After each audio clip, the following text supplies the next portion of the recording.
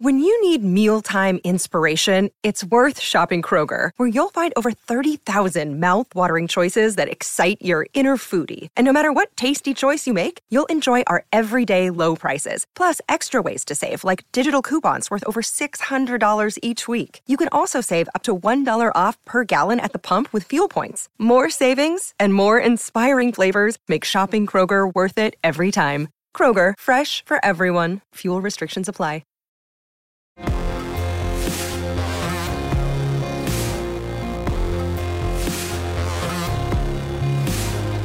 Welcome to Humans of Speedway. I'm Ian Brannan, and I'm very excited to bring you this episode with a man who's seen the sport from a few angles. As a rider, he became a legend of the Reading races, as well as spells with Poole, Stoke, Bellevue, Newcastle, Birmingham, Lakeside, and not least his hometown Newport. Plus in management with Birmingham and the Great Britain Under-21 setup. And currently he's the ringmaster of Speedway's greatest show, as FIM race director of the Speedway Grand Prix and Speedway of Nations series. It's my great pleasure to welcome Phil Morris to Humans of Speedway. Hi Ian, thanks for having me. I'm looking forward to it.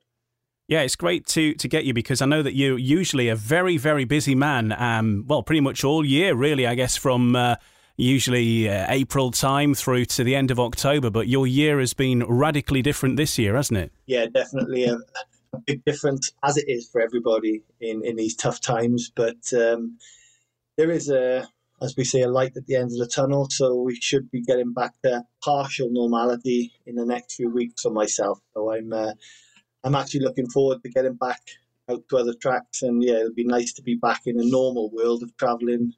Hopefully I stay safe. That's the main thing. But yeah, it'd be good to get back to the norm. We'll start with the present then. We'll start with what's coming up then, because the obviously a bit of doubt about how it would all pan out. But now that we know that there is going to be a Grand Prix series and a Speedway of Nations final as well for you to get involved in, how's it all going to work on a practical level for you then? Do you have to sort of go out and stay out in Poland? And how's all that going to work for the riders?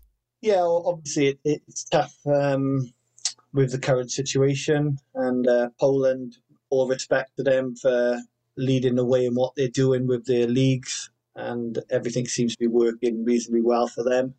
So yeah, obviously a lot of people will moan that 6 of the 8 rounds are based in Poland and it's a world championship, but unfortunately, as you know, we can't run nothing in Britain at the moment. Other countries are the same. Scandinavia, we had problems with. Denmark, we had problems with. Russia, we had problems with. So yeah, it didn't leave us with a great amount of options to make it a reasonable championship. It's going to be similar to the Polish Speedway. Everyone will need negative COVID tests before they can enter the stadiums, things like that. So we'll have lots of things in place. Obviously, the social distance and the PPE, that'll all be part of the show. Unfortunately, now it's a norm to see people wearing masks, and that's the way we'll be going. And no doubt you'll have seen how things have been going in Poland. That must have been very reassuring, considering most of it is going to be happening in Poland, and the Speedway European Championships have passed off well, so that must be encouraging for you. Yeah, of course. It's as well as the Polish League. Obviously, the SEC series has done well by getting all their events off in Poland. And obviously, congratulations to Robert Lambert for winning it, and also being the first rider into the 2021 Grand Prix, which is, I think he deserves it. He's going very well this year, and he'll be a good addition to next year's series. It was a particularly exciting series, I think, this year as well, and with that added prize of a GP place too. But also brilliant for British Speedway to have a European champion, and already definitely having a confirmed GP rider in 2021 as well. Yeah, obviously the riders going it wanting to be European champion, but this year there's that added carrot dangle being part of the Speedway Grand Prix, which is really good that there's been a bit of a sort of crossover and agreement between the two series, because obviously the Grand Prix, we want to be the best, we're the world champion, but we also respect that the SEC series run by One Sport is also very professional.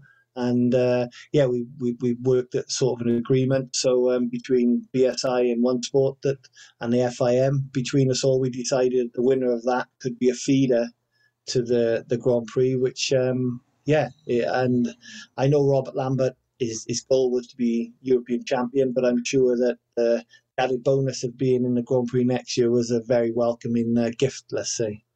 Yeah, especially after his experience with race-offs last year and so on, and missing out. I think to have it all done and dusted before everybody else has got to be a good place to be. Yeah, of course. And, people have already looked at similarities of Ty Woofenden, a year sort of in the series, then a year out, and he comes back a lot better. And maybe Robert could be that, another one like that, where he had a year last year, and I'm sure he will admit he didn't do himself enough justice. He started off quite well, but then drifted off. But a year out may have been a good thing for him now, and come back strong in 2021 and, be up there challenging potentially. Before that, though, we've got the 2020 series to look forward to, which it's coming very soon at the time of recording. There were some changes last year with the introduction of qualifying. Will those things remain in the COVID era in Poland? Will there be any other changes from a fan's point of view as to how the series is going to run? I wouldn't like to say, obviously, it's not really for me to say it. It will look a little bit different because obviously the idea of IMG, who own BSI as a company, they want as little amount of time at the stadium as possible. So we have 2 events on Friday and Saturday, and the events will run as normal, but things maybe before, whether it's practice and qualifying, will be adjusted accordingly. And for fans who are planning on making the journey, obviously we've seen some fans in the Polish League games, a certain amount of capacity anyway. Is that plan going to continue into the Grand Prix as well? Will people be able to get tickets and get into any of these rounds? Obviously, by looking at Polish League matches now, they've been allowed to have 50% of fans. But also, I know this week there's been some hot spots and they're having no fans potentially at some tracks. So it's a very fluid situation, and just keep a lookout for tickets. I know it's going to be difficult because we sell Polish Grand Prix out quite easily. So if there's only going to be a 25% or 50% fans, surely it's going to be tough to get hold of them tickets. But yeah, when the ticket sales become available, I'm sure that people, hopefully they can get hold of some tickets, and let's fingers crossed it doesn't change between then and the event, because you only got to look at these test events in the UK that they all had planned, and they cancelled them pretty much. So people that managed to get the tickets for these sort of test events to the British government, and they've cancelled them. So it is changing every day, and we're doing our best. We want to get as many people there to watch it, as well as watching on TV. But obviously we're guided by government guidelines, and if they allow 50% fans in Poland, then we will do that. But of course, we're again, like I say, we're dictated to by what the government say. That's the voice of Phil Morris, the race director for Speedway Grand Prix, the new series, of course, on the way. We will have a world champion in 2020. And Phil is my guest in this episode of Humans of Speedway. Now, going back to the start of your career, Phil, let's go right back to the early days. I mean, how did you get into Speedway? Because coming from the South Wales area as you do, the South Wales Valley, is not really notorious for Speedway. Rugby, of course, the main sport there. But how did Speedway come into your life? Well, I think my dad and my family used to go and watch Newport Speedway potentially, and Bristol Speedway, I believe. So I was obviously thereabouts, which I can vaguely remember. My dad used to race a little bit, not a massive amount, and my uncle used to race at the time when I was growing up. So we used to go along with him, mainly the grass tracks, which he raced. And yeah, I had a little motorbike. And of course, once you get a little bike, you want to be like the heroes you see in the stars. So I got invited along. I was with my uncle, I think, at the grass track and having a little go around in an adult. And they said, we have a youth event, please come along. So I went along. That would have probably been the middle of the 80s. And yeah, it all went snowballed from there. It was about 9, 10, 11 when I sort of started. The first year was very tough. I was very, very good at sports in school. I could manage to turn my hand to most things, which was quite good. Within a year of probably starting, I think I got, second year of racing, I was British champion. So it was a quick jump up scale.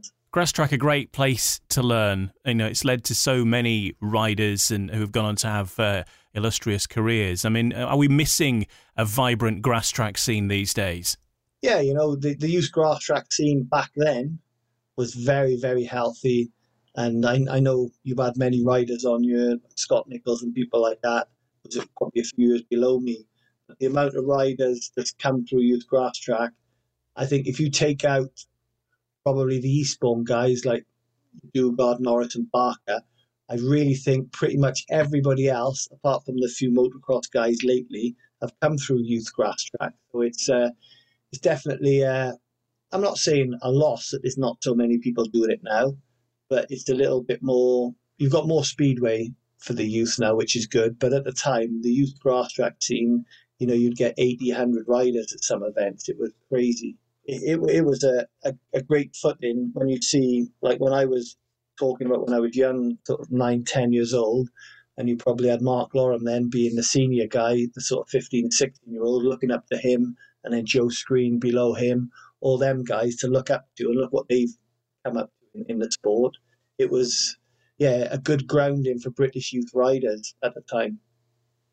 And all of those names you mentioned obviously went on to have fantastic careers of their own in various different disciplines and some multiple disciplines of speedway as well, didn't they? Yeah, and of course, with the grass track scene, it's more grass track, long track. So a lot of the guys, combine both. Like Simon Wigg and Kelvin Tatum are obviously fantastic examples of being very high level at both sports. But yeah, there's so many names. I was only looking at some videos the other day, and it's even the guys that, like myself, I was never, the best in the world, and that the middle order guys, the solid journeymen that were always thereabouts, they were all, you look at the grass track scene back then, and every name you can sort of see where they've gone. So it's a shame that it's not as popular and as, let's just say, vibrant as it was. And I think that's probably one of the things which does not help British Speedway. Yeah, sure. And when you get to the stage of taking it seriously then, because obviously you've got to be 16 before you can do a professional meeting, I mean, it's also coincides with the time in your life where you're choosing your direction, and probably you got your parents on your back sort of making you make life choices of where you're going to head. And what made you pursue Speedway a little bit more professionally? I think I was very lucky. In school, I was a very good student in a sense. I had very good exam results to sort of much A's on everything. And funny, when I listened to most Speedway riders chat, they hated their school life. I actually loved my school life. I'd go back tomorrow if I could. It was a good time in my life. And I had choices of things to do and jobs to do and places to go, but sport pretty much was my life. I represented my counties in most things, represented Wales in different sports. And it was definitely a decision for me when I was 16 to which direction I would go at, because rugby was definitely the local pull for me. The problem was at the time there was no professional game, and it's what we call boot money. So at the end of the game they'd give you £200. So at the time I actually chose Speedway as a sort of educated decision that I could make a career and a living out of it. So that was the reason I went Speedway rather than rugby. Well, Speedway's gain, definitely rugby's loss. I'm surprised that rugby wasn't actually a professional sport in Wales then. When did it become professional? Probably a few years after. At the time, I think, when I was looking into it, it was the top guys in Wales. They were employed by, let's say, Joe Blogg solicitors. They never worked here, but they were paid a wage through them. So there was ways of getting a wage out of rugby. It was a little bit more different than what it is now. And obviously, as the years go by, rugby way overtook Speedway.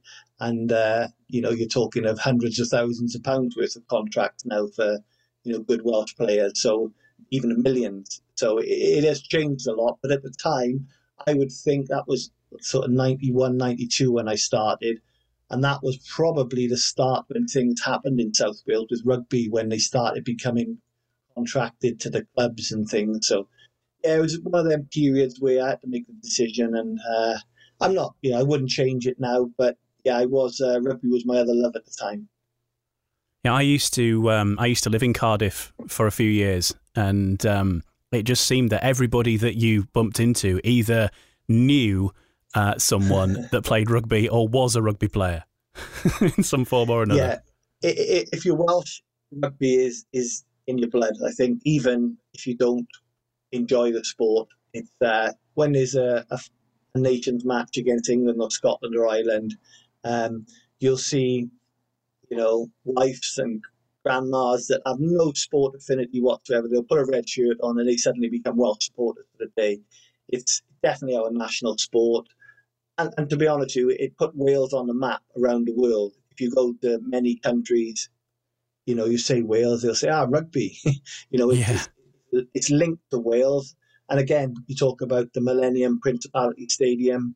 It's owned by the Welsh Rugby Union. And it's our spiritual home of Speedway as well as my local team as well. Anyway, it all works out well because in your first season, you were a title winner and you did it in one of the great British teams of all time. So, it wasn't a bad place to start, was it? Yeah, of course. Coming straight out of the Youth Championship, I'd done very well. And like I say, I won a few British Championships and jumped in at 16, decided to join Reading, which were in the highest league at the time. And I joined at the back end of 91 because my birthday was in September. And then my first full season, 92, wow, what an introduction to the sport.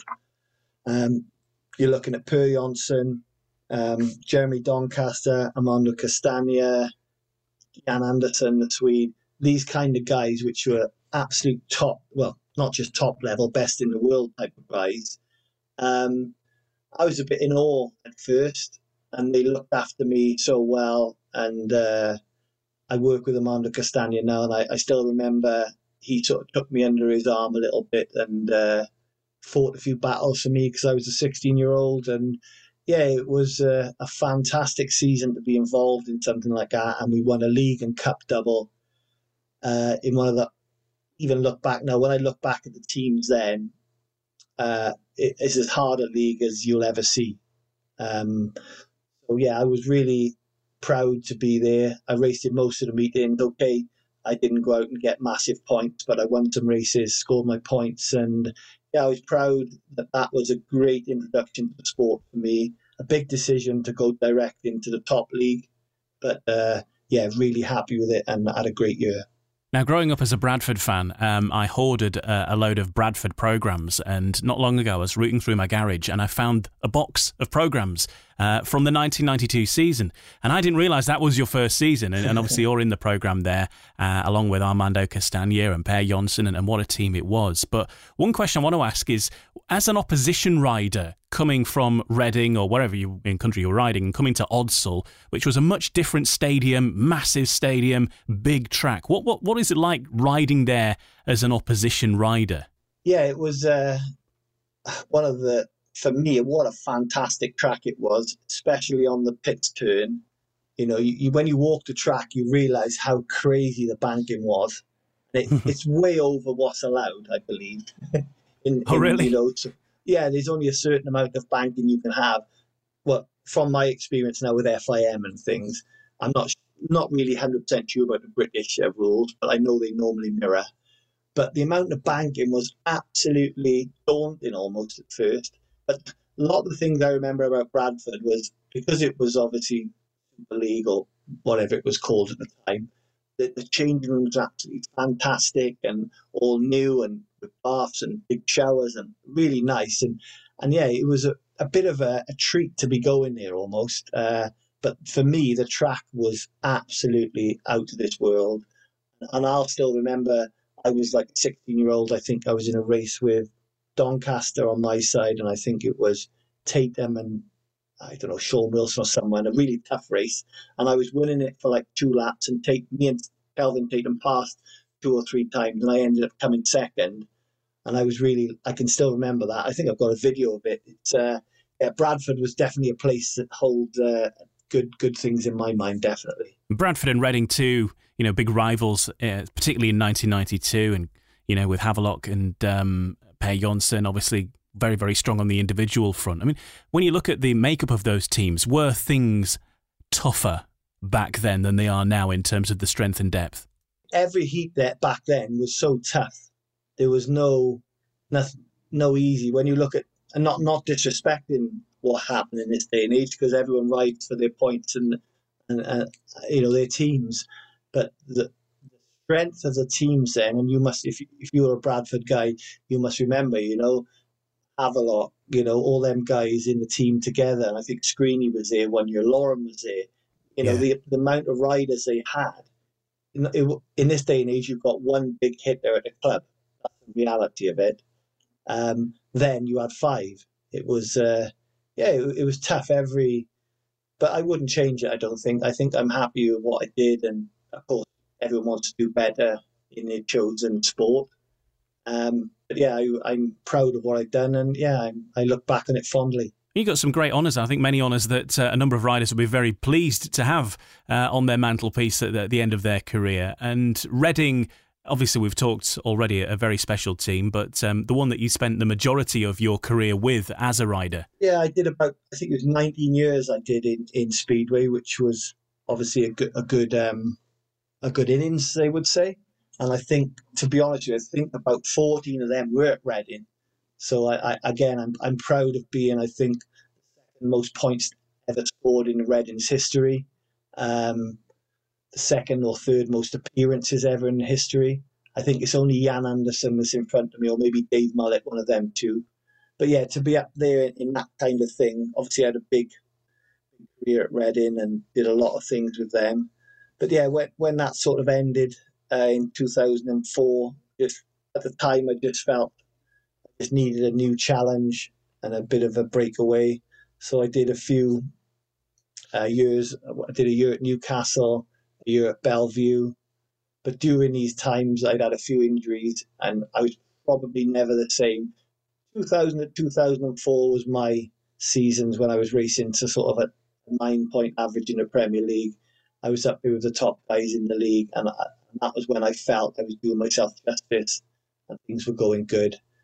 The years after that, I enjoyed them a lot. Like the year at Bellevue was fantastic. I was pitted between 2 of my good friends, Joe Screen and Jason Crump. And again, just to be in the squad with them and Kenneth Bier and Simon Stead was a pretty impressive team to be involved with. And yeah, things like that. I've shared tracks with these guys, and I'm proud that I've raced with Jason a lot of times, and he shepherded me round and looked after me and pointed me where I should be going on the track to keep the guys behind me. So yeah, I've had some good times in Speedway that I'll definitely hold in my mind, and I wouldn't change them for the world. You're listening to Humans of Speedway. My guest in this episode is Phil Morris, now the FIM Speedway Grand Prix race director and race director for the Speedway of Nations as well. But proud Welshman and Reading Racers legend. We'll find out what his Speedway paradise looks like before the end of this episode, where he's going to design his dream meeting and who'll be in Phil's all-time 1 to 7. Stay listening to find out. But Phil, one thing I'd like to ask you about is we've talked about the early days of your career and we've talked about the latter days of your career. What keeps a Speedway rider motivated as you go on your journey through the sport? Because I imagine your aims and ambitions at the start of your career are possibly a little bit different to the ones as you get towards the back end. I mean, how did it go for you? It's tough to when you're 16, you just sort of go with it, and trying your best. And I think probably mid-90s, I was improving from 92, 93, 94, 95. And I had about 3 years where I just really didn't do anything. And I think in about 98 or 99, I was thinking to myself, if I don't improve, I'm not enjoying it enough to carry on. It was a little bit of let's just say a moment. And then in 99, I seemed to really kick on in 2000 and 2001. And then suddenly, me, I'm very much a competitive guy. If I'm not doing well, I'm not enjoying it as much. And I think when I started doing well again, then everything becomes easier. And, like the things you remember, like I'll never forget a 21-point maximum at Reading against Hull when they won the league. And I think I could have raced all night and I never would have lost the races. As a speeder rider, it's difficult to explain, and many sportsmen use the word flow. Once you sometimes get in a situation where you don't even have to do anything, it just happens. And I think the mental aspect of Speedway is a lot more prominent now. But at the time, I bet any rider will listen to this and listen to this point exactly. Some days you'll go somewhere and you'll ride your absolute backside off and end up with like 6 or 7 points. I think, how the hell has that happened? And then the next day, On the same track with the same bikes, you'll think I didn't do anything, but I've scored 14 points.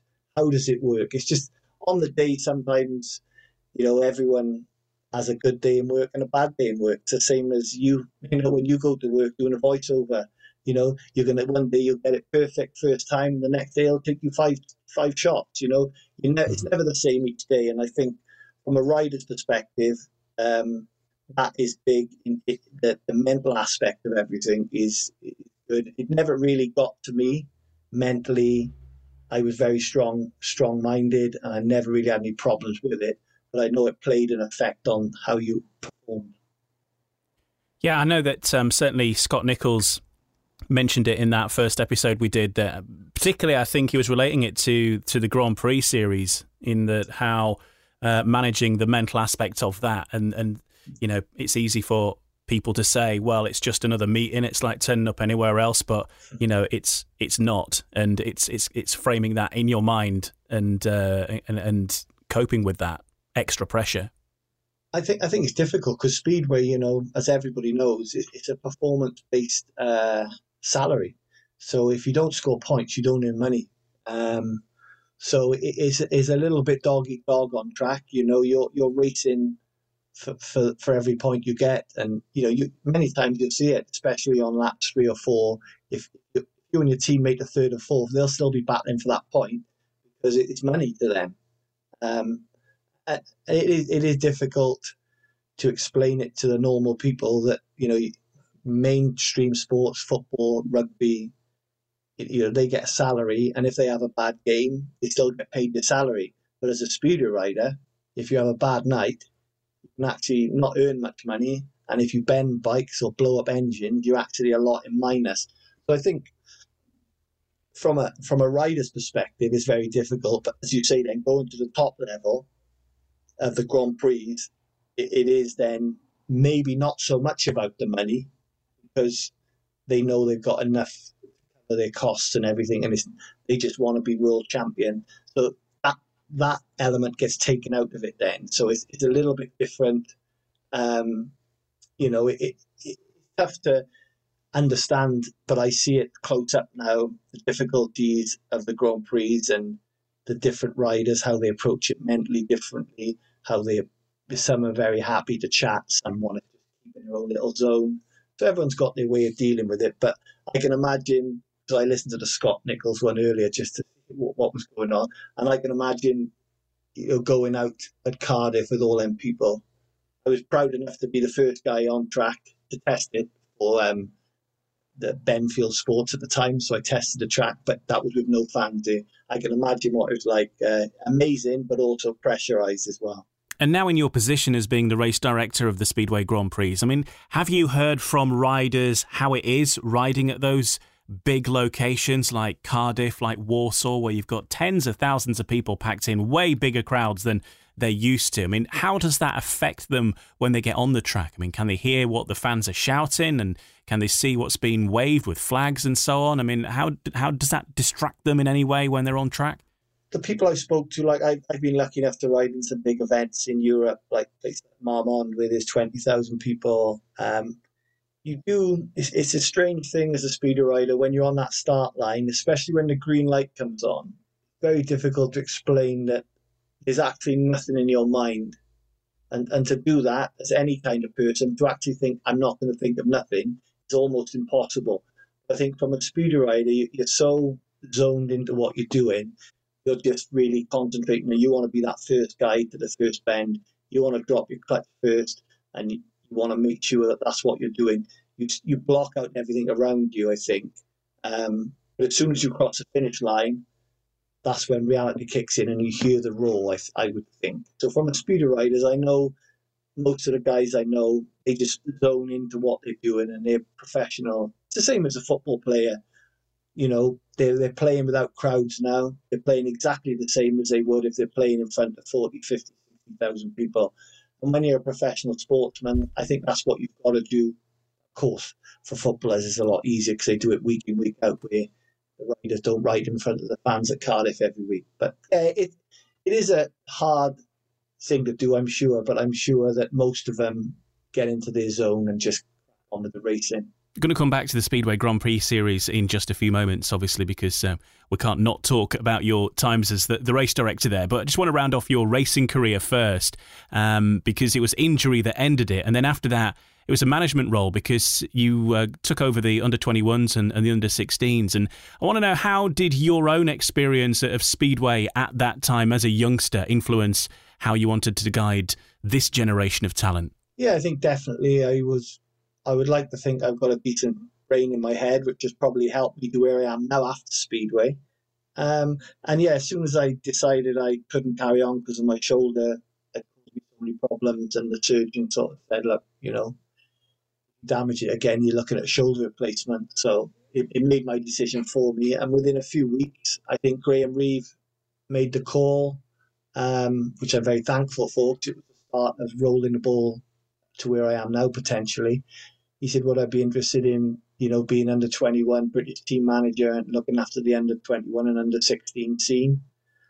And yeah, I had a quick think about it and said, yeah, I'm up for that. So yeah, I went straight, pretty much from finishing my career, straight into under 21, under 16, which I really enjoyed. I was always one, I like giving something back to young lads. If you can give them something that they will remember, then why not? It's a very close-knit sport. It's almost a very family sport.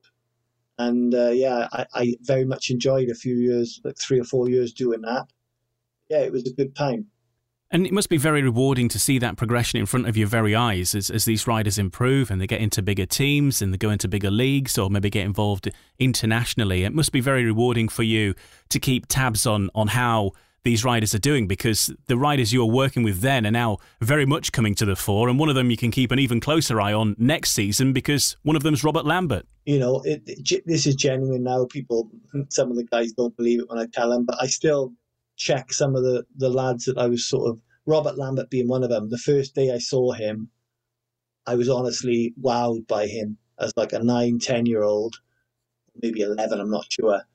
But the way he controlled a bike just had me in awe, I'll be honest with you.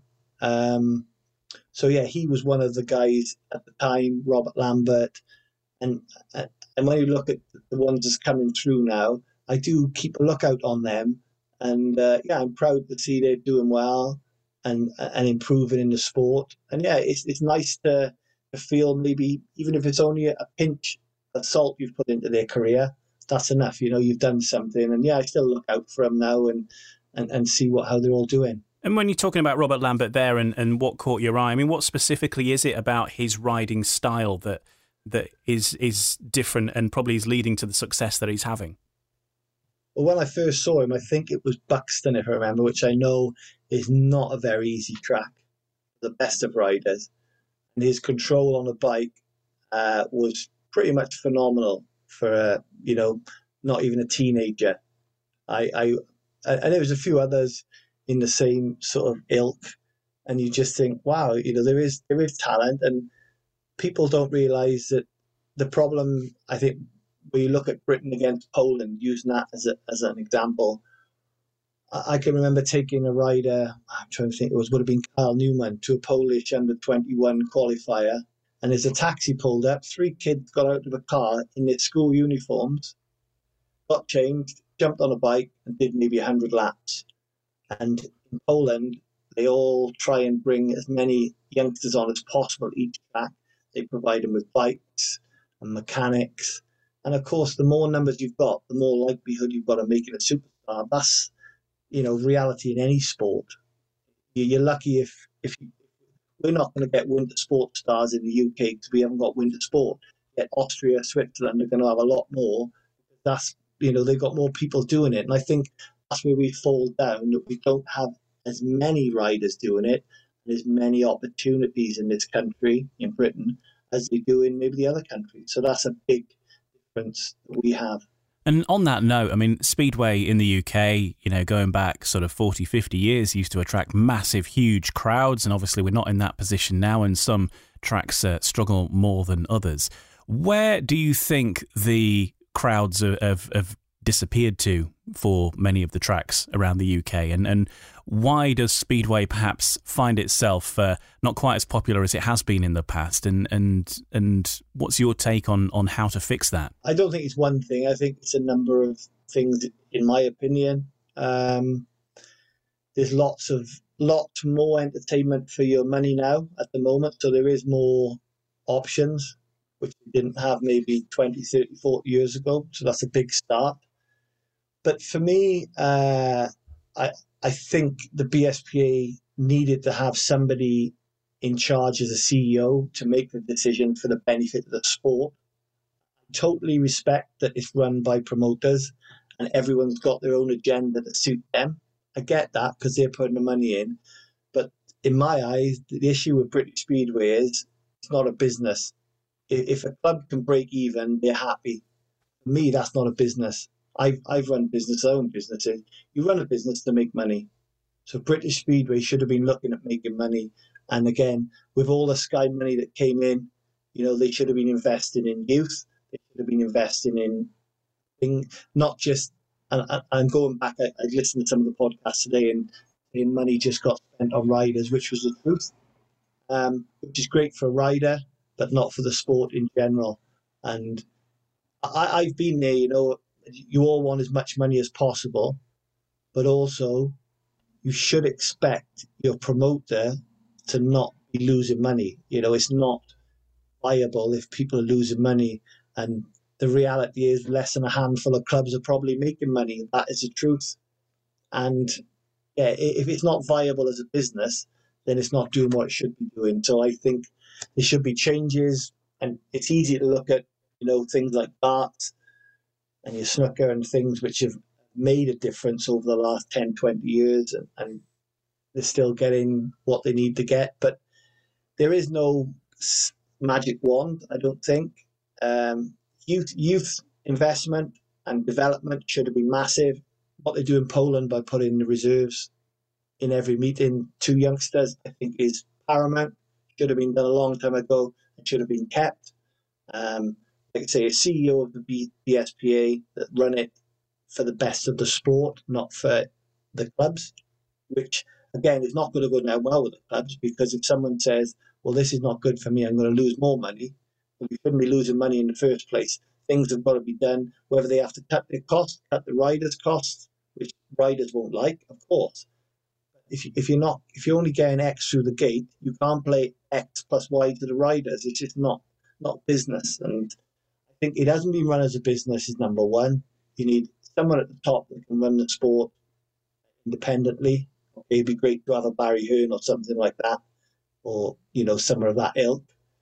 Yeah, there's lots of things that culminate, in my opinion, that's made it sort of fall. But the sport is great, and I think it's a great product. You're listening to Humans of Speedway. I'm Ian Brannan. My guest in this episode is Phil Morris, FIM race director for the Speedway Grand Prix and the Speedway of Nations series. And one thing that's come up, Phil, in previous episodes has been how we can polish up presentation on a domestic level at the various tracks. Obviously citing the Grand Prix as being the leading benchmark, really, of how to put a meeting on. I mean, what can British Speedway learn from the Grand Prix series? It's not difficult, this is my sort of job. Once a year, I meet with every organiser, clerk of the course, normally in February. We spend a day going through how we expect A to be done, B to be done, X to be done, Y, Z.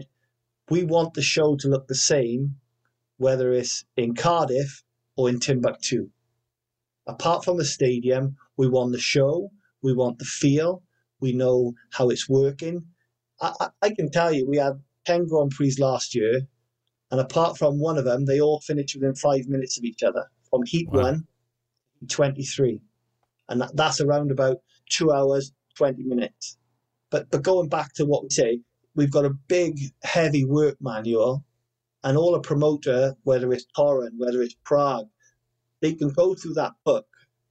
And as long as they follow that book, it's pretty much laid out in front of them. So for me, British Speedway should be having somebody do a work manual that everyone follows. So it's the same everywhere. They start the same. They do this the same. They do that the same. 4 heats grade. The grade should only be 6 minutes long. And all these things, if you put it in place and everyone starts learning from it, but it's very difficult when you've got British Speedway where they'll probably say, well, you shouldn't come and tell us what to do. Instead of thinking, let's do it for the benefit of the sport.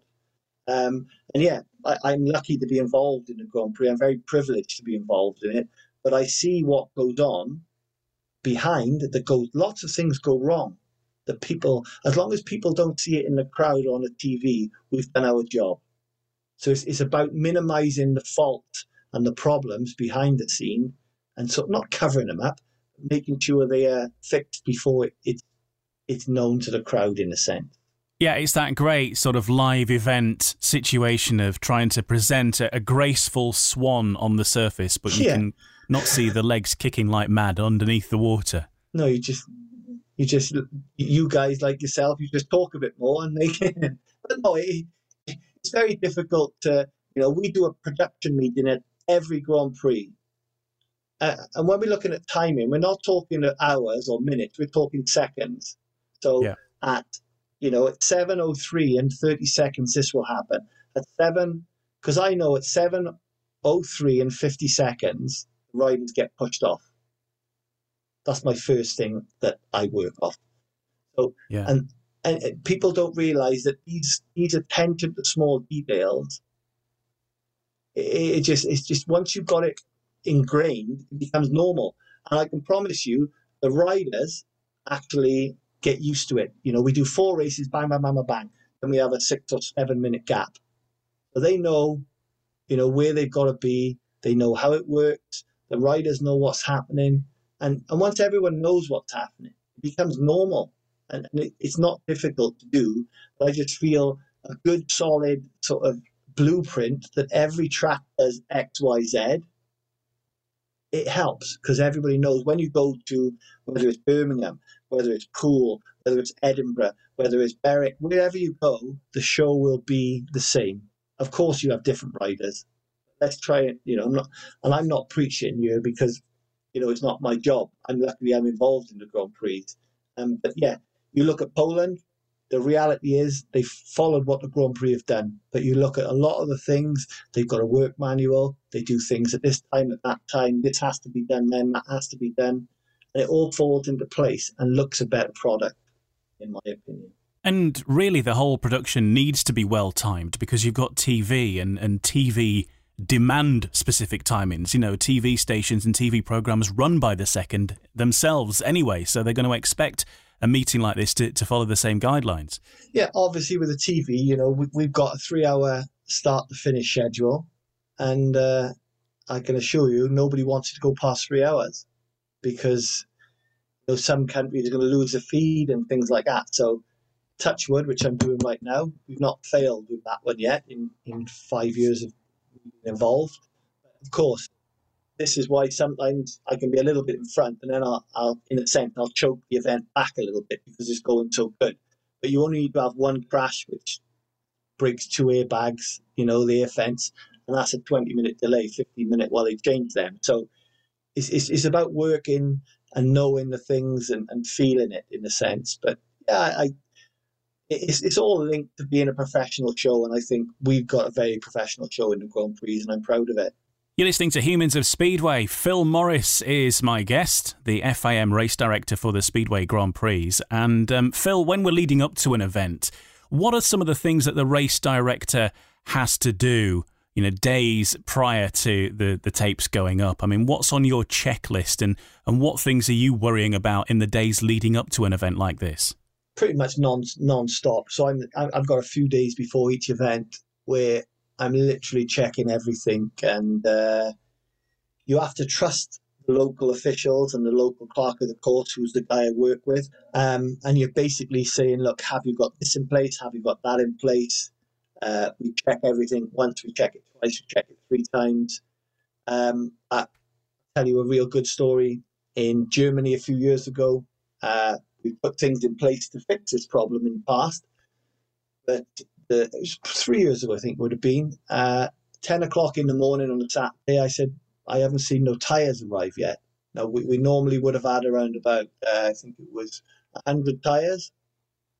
So at 12 o'clock on a Saturday, I had a meeting. I got a meeting. I said, look, I've not seen them. And they'd not been ordered.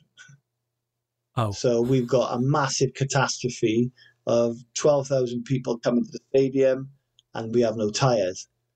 So again, this is where Plan B kicks in. You ring everyone and everyone you know, and we had an organiser from Denmark bring a load of tyres, some from Germany.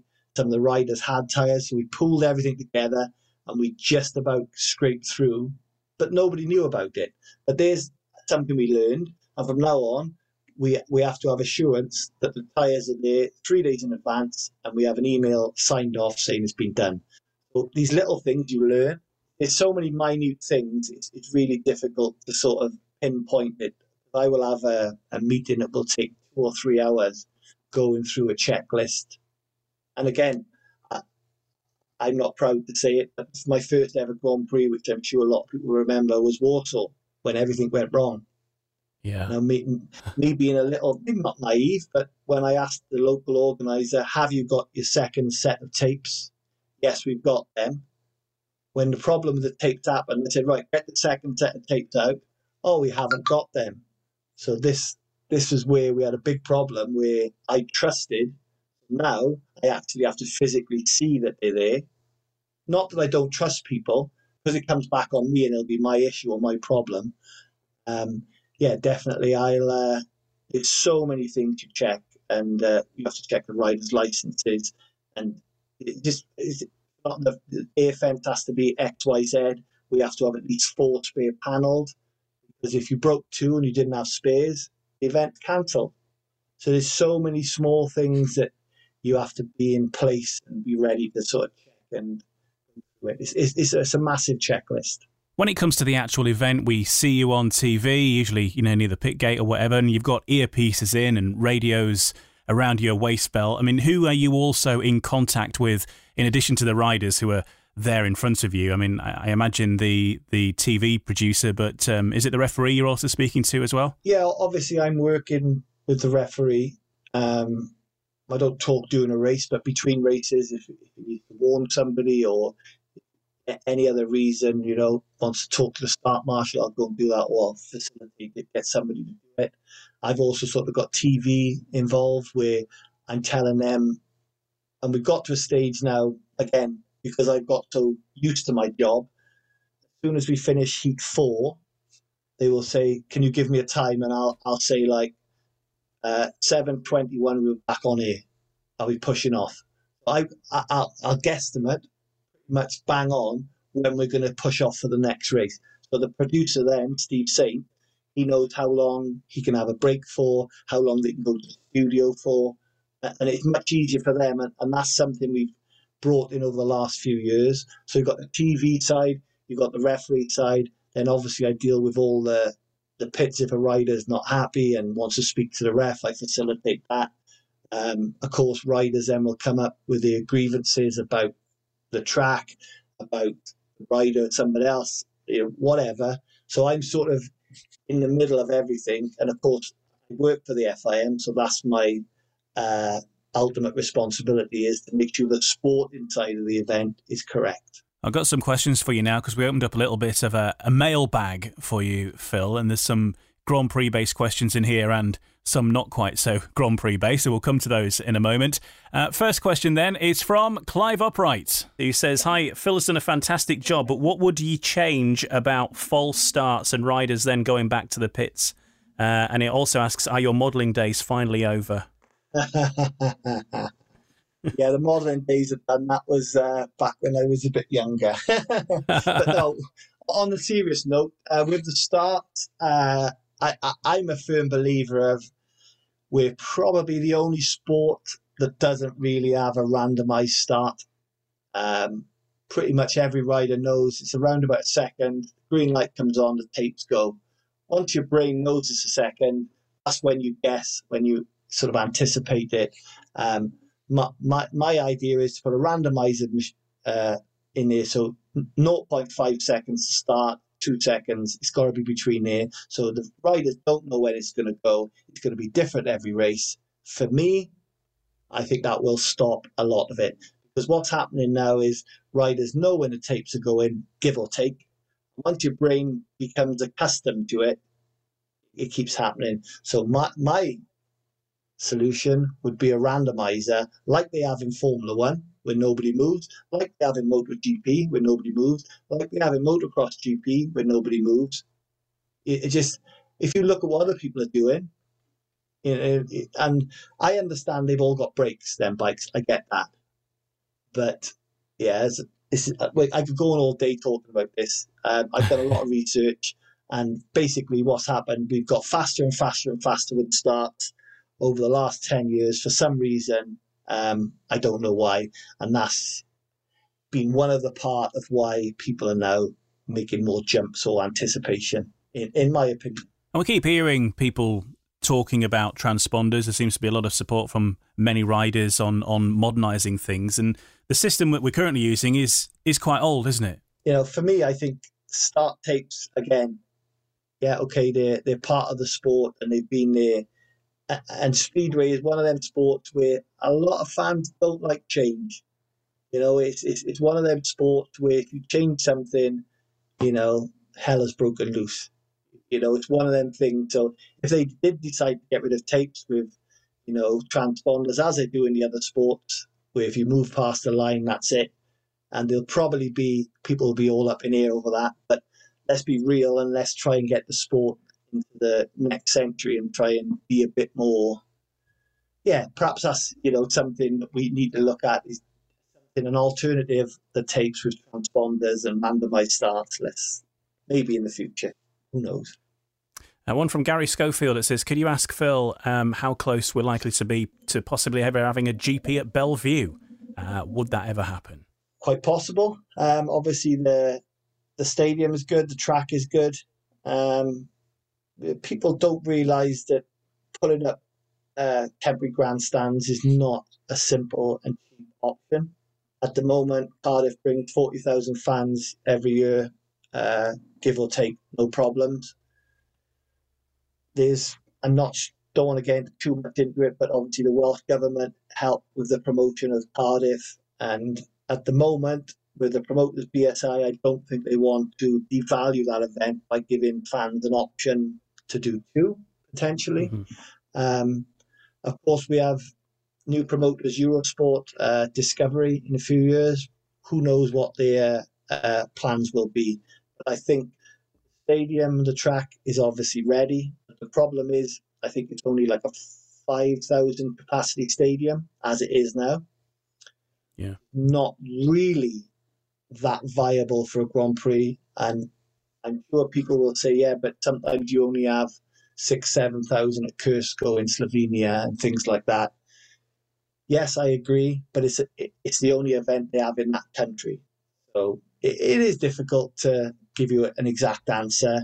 Potentially, yes, there's a chance. Probably not next year, but maybe in the future, you never know. Peter Oakes was saying that the guy who's the head groundsman at the new Tottenham Stadium is a massive Speedway fan, and he personally would like to see one in there. So if you can work on that. Well, yeah, Peter's one of the guys we always we're big Liverpool football fans, so we talk about half Speedway, half football, I think, when we chat. But yeah, I know he said there's a guy at the stadium. Hey, of course, it's very difficult. I'm sure, as you know, BSI, IMG own the Grand Prix series this year. They're going to potentially lose money this year. So it's about them being a business, making money, same as what we spoke about. So maybe in the future, it'd be great to have something there. But at the moment, I think Cardiff is our spiritual home, and long may it continue, I would say, at the moment. Yeah. Definitely, and definitely missed this year. Final question from Paul Hunsden, who says, it's not a Speedway of Nations or a GP-related question, but can you ask Phil how close he was to becoming a professional wrestler, and was he trained by Kendo Nagasaki? Right, so this is a good friend of mine. He used to be my sort of commercial manager, Paul. He ended up, I think he was a sort of centre green announcer at Reading. But before we get to the wrestling, I remember one event, these two guys came along, both 6 foot and 6'3", and we got told that they're from WWE. One of them was Pretty Boy Johnny Valentine, I think, and the other one was the Anaconda. he'd made all this up. The next thing I know, they carry me on their shoulders. We're having photos. It's in the local press and everything. And some people on the internet went, "We've looked these guys up and we can't find them anywhere." So he's having a bit of a joke. And I think it may have been him that sort of hacked my Wikipedia and actually said that I was big into my wrestling and I was trained by Kendo Nagasaki. So I think it's probably his fault. People ask me these questions. Right. Alongside that, I was part of Boyozone, a Welsh tribute band, Boyozone, and I won a singing contest in Prestatyn with Sunita. So yeah, these are some of the other things that people ask me, which are not quite correct, but they're a bit of fun. Okay, right. Let's move on to the to the Speedway Paradise section, I think, and let's see where we go with this. Because I think otherwise, I don't think we can top that. This is your dream meeting, really. So the perfect track, perfect location, and the riders that you'd like to see in there as well. So we'll kick off with the first question. The track, purely for racing. Now, obviously, doing what you do, you must have a lot of experience of different surfaces around Europe and the world, in fact. Yeah, I do. It's a really tough question, actually, because when you've spent 14 years at a track, which you know, like Reading, where you know at the back of your hand, it was very good for me because I was not the greatest gator, but I could pass. So that's got to be up there. But there's a few others I thought about. The one especially was Trelawney. I only raced here probably 4 times. Absolutely loved the place, and it was an amazing little track. During my later years, I definitely enjoyed your smaller, tighter tracks like your Edinburgh and Arena Essex, which are not going to be on people's radar. But I think, not saying it, this is no disrespect. I'm not trying to butter you up, but I do think Bradford may have been my favourite ever racetrack. Wow, there you go. You see, and so, might be coming back. They keep mentioning potentially. So yeah, Bradford would be there, and I'll also throw in Marmont as a long track, separate to Speedway, because that was a special 3-corner track with 20,000 people there, and yeah, so Speedway I'd go Bradford, for long track I'd go Marmont. And did you do ice speedway as well? Telford, not the proper stuff. Yeah, I did quite well at Telford. I've sort of been on the British Championship rostrum a good few times and that. But yeah, never the real ice racing. I've actually worked on it for the last few years. The FIM have got me involved to try and improve the feel and the flow of that championship. So the last few years I've been quite involved in it. But yeah, not actually on the real big spikes. Yeah, that is crazy speedway, that. Yeah, very crazy. Now, the stadium that you'd put that track in. Stadium, okay. So obviously, I would like to pick Cardiff because of what it is, but I know it's not a real speedway stadium. But for me, being my local stadium, I would have to pick that. But thinking of a real stadium as, let's say, there's a track there. I will say Horsens, again, another one that's not a real track and it's built there. For me, Horsens was a perfect speedway venue. 12,000 people, very tight to the track. When I was there, I just felt this feels right for speedway. It's great to be in Cardiff and Warsaw, but that's only one-offs. But I thought that felt great. But for me, you're probably looking at probably Leisner or Torrent for me. They're both. Torrent's a good brand new type stadium and tight, where Leisner was a bit more of an open stadium. So I'd probably go for one. But then saying that, Gorinchem, only a 6,000 or 7,000 stadium, but what a beautiful little stadium built. So it depends on what you want, you know. So for me, for a speedway feel, because we're not Premier League football, we're not, you know, Champions League football. I think Gorinchem is actually a beautiful little built stadium. It's all sort of built in sections. So I'm going to go for Gorinchem as a bit of an outsider for everyone else. Nice. It's the first time it's been suggested. I was going to deliver my Torrent fact for you there. Do you know that Torrent's track is based on Bradford? And Per Jonsson loved Bradford, so that's his input into it. Yeah, he told them how to do it. So yeah, a lot of it is based on that. I am aware of that one. But good fact, though. Good fact. It's a good one to have up your sleeve. It breaks the ice at parties. If you go into a speedway party. That's the same when I'm the first one on the track at Cardiff. It's a nice one to have on the CV. First ever round Cardiff. I mean, how did that track feel when you first rode it? Because I mean, I know it varies year on year. To be fair, it felt like it was billiard table smooth, like concrete. There was no give. I remember doing a start in the back straight. It made no rut or anything. It was. They just said try outside, inside, wide, tight, cut back, and there was not a ripple on the track. And of course, a good fact that you may know, what caused one of the big problems was a rider, I think it was Piotr Protasevich, did a practice start in the middle of a corner, and it caused the track to sort of move a little bit. So that's what caused some problems there. There you go, another interesting fact. Right, so our practice starts on corners banned now? They were, but the track's got so good now, we don't need to worry about it now. They're built so well, it doesn't cause a problem now. Officially, they shouldn't, but they still do it. But you get away with it now. Let's move on then to I think the bit that people look forward to the most, your all-time 1 to 7, the dream team from Phil Morris. Off you go. Right, well, number 1 is an easy one for me, Per Jonsson. Without doubt, racing with him for a few seasons, he was the most gifted person on a motorbike I have ever seen. What he could do, how he could get out of trouble, how he kept his wheels in line. From a speedway rider, to watch him when everyone else is locking up and doing things, and he's almost road racing round, was phenomenal. And of course, he was my hero. I looked up to him, and it was such a tragedy when he had his accident, because I think I only ever seen him come off his bike once in like 2.5 seasons. That shows how good he was, and he was just in the wrong place at the wrong time. So my number 1 is definitely Per Jonsson. Fantastic rider, and a big fan of riding the Bradford track as well, as we mentioned before. Let's go then to your next choice. One world champion on the board. Who's next? I'm going to go with number 5 then, my other big hitter. And that's going to be Hans Nielsen.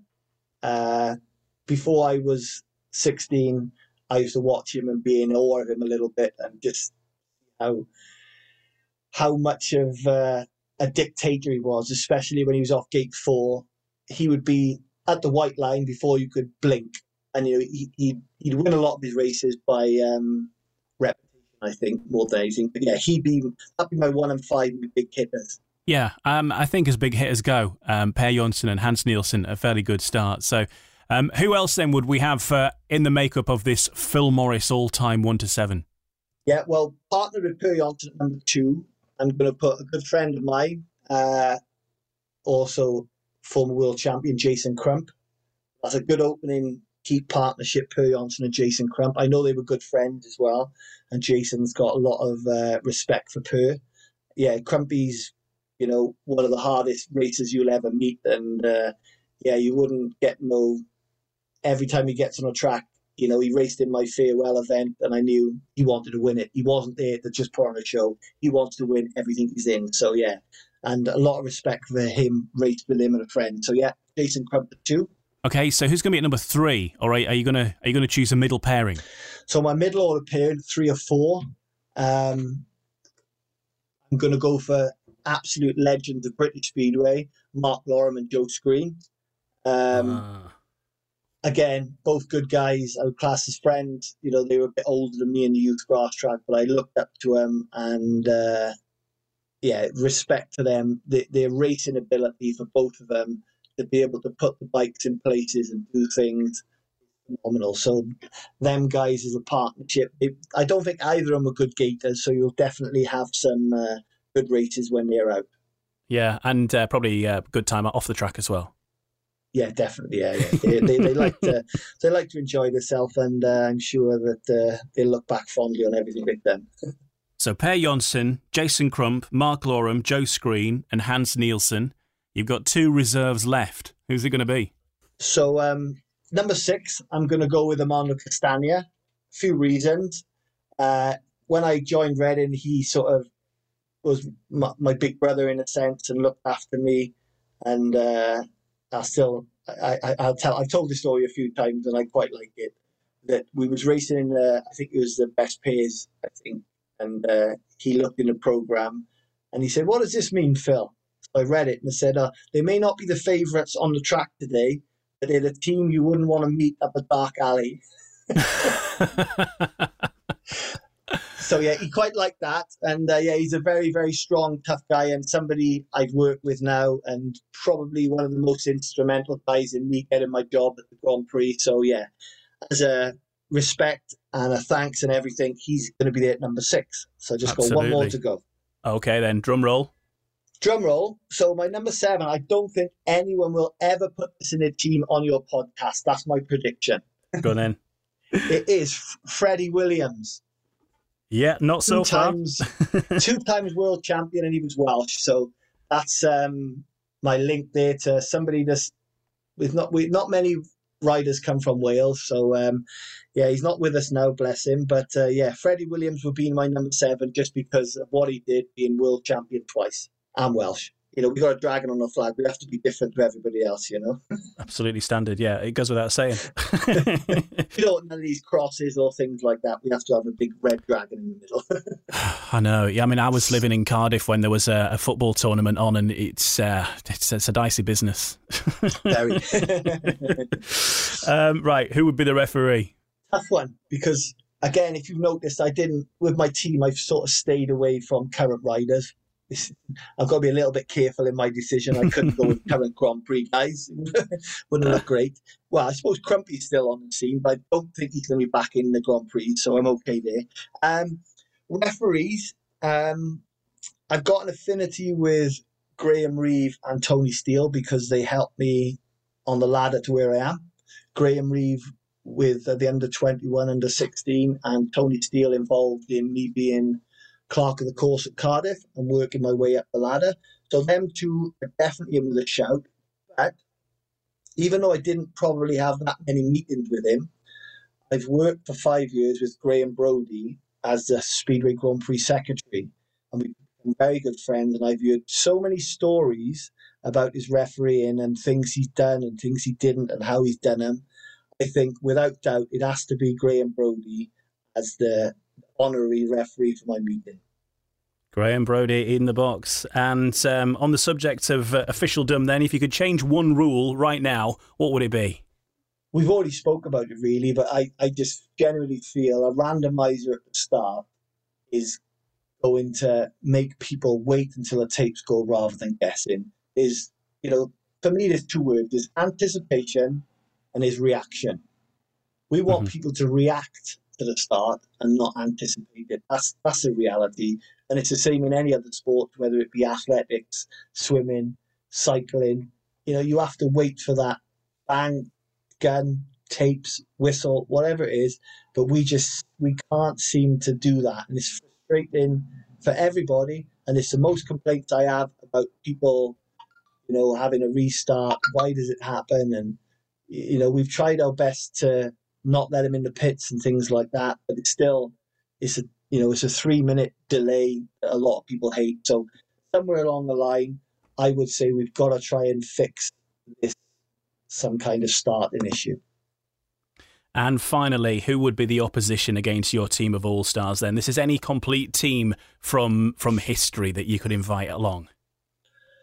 I think I've already mentioned the team. I was lucky enough to be part of it, so I'm going to be racing against them, which would be a bit of a daunting task.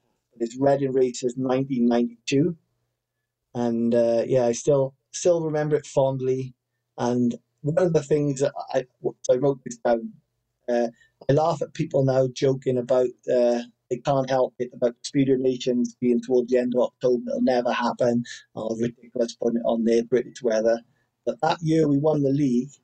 We had 18 meetings in October. Wow. So there you go. And I think we had double headers, left, right and centres with Bradford, if I remember some of them, with the cup. But yeah, so that's my team. Reading 1992. Amazing end of the season. But yeah, to win a double, that was good enough for me in a kind of league. Fantastic. And final question to you then is, when you look back at your experience in Speedway, what's the one moment that you look back on with the most most affection perhaps, but also maybe that makes you smile the most? There's quite a few small ones, really. I've got no massive task. I won the Premier League Best Pairs. I think I won the New Year Classic at Newport, which was the first.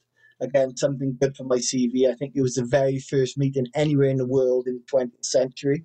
So that's a quiz question that nobody will ever get if they ask me when the first meeting of the 20th century. So Good one. things like that. I've made the rostrums of the Premier League Riders' Championship. I've won some league championships. So but probably as a one-off day, the Premier League Pairs was a good one to win that. And to be honest with you, my career, I'm more than happy that I've met so many nice people, whether it's fans, riders you race with, and you get it is such a family feel for everything. I'm so privileged that I'm in the position I am now. So I'm still going. So I'm still enjoying myself and loving every minute of it. Okay, Phil Morris, thank you very much for joining us. It's been a pleasure. No problem, anytime. You have a good one. I hope you enjoyed that hour as much as I did. It was a fascinating hour, and we didn't even get as far as talking about him being a prolific TV quiz show contestant or his other life as a sandwich tycoon in South Wales, and nor did we find out his favourite flavour of sandwich. Maybe next time. Now, if you enjoyed listening, please give the podcast a rating on your app, or if you'd like to get in touch with your own feedback, you can also contact me via the Humans of Speedway Facebook page or on Twitter @SpeedwayHumans. Plus, if you haven't checked out previous episodes, there's plenty to keep you occupied, including my chats with Shane Parker, Peter Oakes, Nigel Pearson, and 7-time British champion Scott Nicholls among them. And in each episode, they also choose their ultimate Speedway meeting as well, including their all-time 1 to 7, so check those out. Until next time, stay safe and catch you on the next episode. Goodbye.